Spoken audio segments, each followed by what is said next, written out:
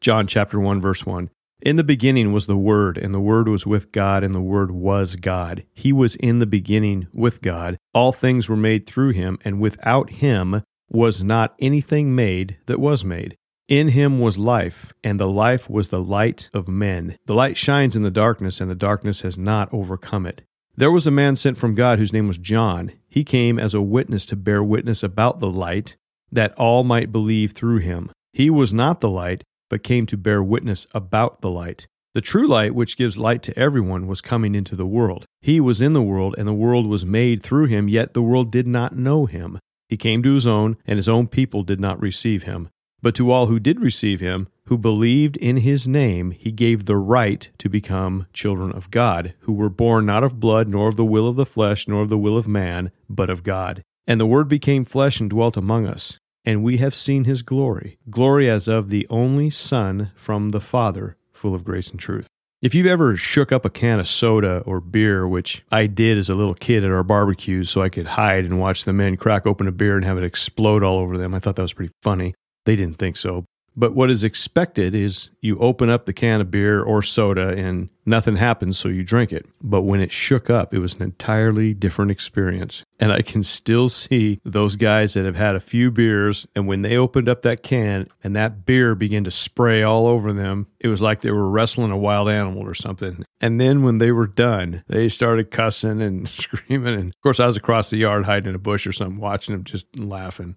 And when I read this passage, for some weird reason, I thought of that. Because when we study the Scriptures, if we simply crack open our Bibles, look at it, get a little bit out, and then move on, it's kind of like drinking a beer or a soda. But when you really begin to study it, we realize there's an explosion of information out of passages that we've read before, but we didn't really see the power in it. And that's what I think when reading this passage in John's Gospel. We can read it, memorize it, recite it, but when God shakes it up, man, it explodes. To go through each of the 14 verses here and delve into them would take a long time, but I just want to focus on that word light and what it means and what we can draw out of this passage. I think it's fascinating. In verse 4 it says, "In him was life, and the life was the light of men." When we think of what light is and what it does, this may be a little easier to understand. Light has a source, whether it's the sun, a flashlight, a campfire, or whatever produces light. And that light is important for us to go about our daily lives on earth. It serves a purpose. Without light, it wouldn't take long before the entire earth died. So the sunlight not only brings daylight to the earth so we can see, but it also provides warmth that our planet can survive. And sunlight is also important so things grow. It also gives us vitamin D, which helps our immune system. So it's not difficult to realize how important the natural light is. And John's description of Jesus being the supernatural light draws a parallel with the natural light. As nature is dependent on light to function, so we, as followers of Jesus, are dependent upon him, not religion or church or morality, rather the resurrected person of Jesus to survive. He provides this light to those who receive him and believe upon his name. And Jesus is still alive and seated at the right hand of God, overseeing the activity of this planet. And we who have received him and believe him, we know this because that light is in us. It's not our light, it's God's light. And so do others who knew us before we came to Christ, and now they see that light in us. So God provides a supernatural light to those who receive him, and that light gives life to our mortal bodies. In Romans chapter 8, verse 11, "If the spirit of him who raised Jesus from the dead dwells in you, he who raised Christ Jesus from the dead will also give life to your mortal bodies through his Spirit who dwells in you." So that light of Jesus is carried into us, into our being by the Holy Spirit. And when we have the Holy Spirit dwelling in us, we experience the reality of God in our lives. Romans 14:17, "For the kingdom of God is not a matter of eating and drinking, but of righteousness and peace and joy in the Holy Spirit." So as Jesus spoke about his kingdom, this kingdom has some attributes to it. There's things that we can recognize about this kingdom. It's good. It's a good kingdom. Righteous. It's peaceful. It's joyful.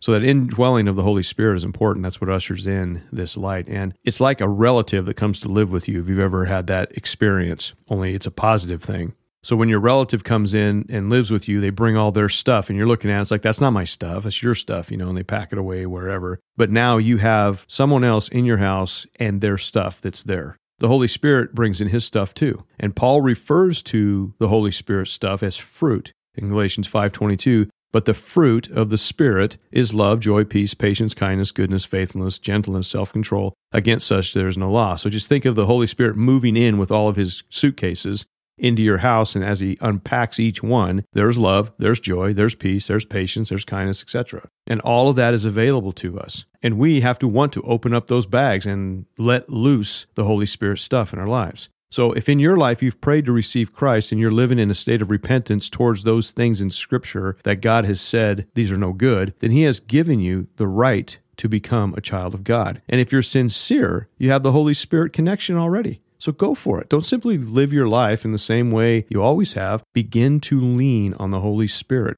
Trust in what he is saying to you and obey. And you'll find that this fruit, or these positive things, will begin to bubble up from the Holy Spirit into your life. Our job is not to conjure them up and be phony, like a lot of people do. Rather, let them simply exist as the Holy Spirit becomes familiar to you and as you begin to trust him. Then you will begin to see that light Jesus was referring to and choose to run to the light and away from the darkness, which is something many professing believers do not do. They want all the good stuff, but they want their wickedness too. They like to gossip. They like to check out porn. They like to hate on people. They like to feel superior, all that kind of garbage. And that doesn't work with the Holy Spirit. Choosing that kind of life over Jesus is like serving the Holy Spirit eviction papers. And the Holy Spirit is not going to hang out where demons are welcome. And not fighting our urges to do ungodly things allows the demonic spirits to stroke a person into thinking that they're good, basically because they do this or they do that. These are the churchgoers that are terrified when they die compared to those who are ready to meet Jesus. They've lived their lives in church and they're wicked people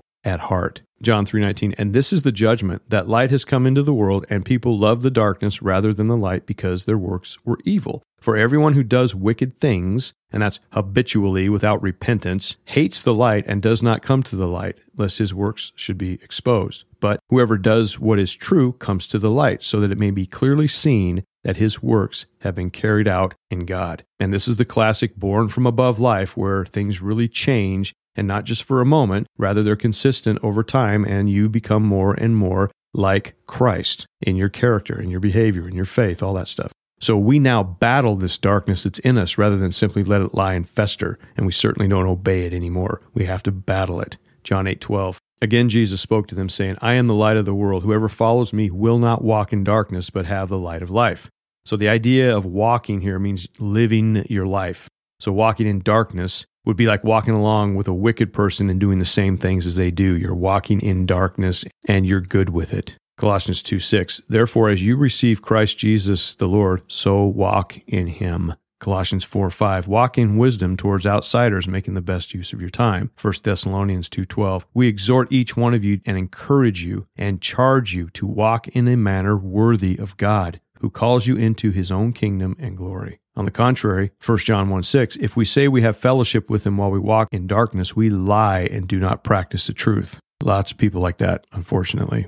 Ephesians 5:8, for at one time you were darkness, but now you are light in the Lord. Walk as children of light. So the light not only has come into this world, it's available to all who are willing to go to its source and obey him. And once this happens, that light shall shine. And our job is to let that light shine wherever we go, being careful to discern the devil's attempts to make the darkness look so appetizing as we disregard the light. He will do that. And he will attempt to blind us. 2 Corinthians 4:4, in their case, the god of this world, that's the devil, has blinded the minds of the unbelievers to keep them from seeing the light of the gospel of the glory of Christ, who is the image of God. So shine your light. Let it shine. Fight the darkness that's within all of us. That is something we have to do continually. Matthew 5:14, you are the light of the world. A city set on a hill cannot be hidden.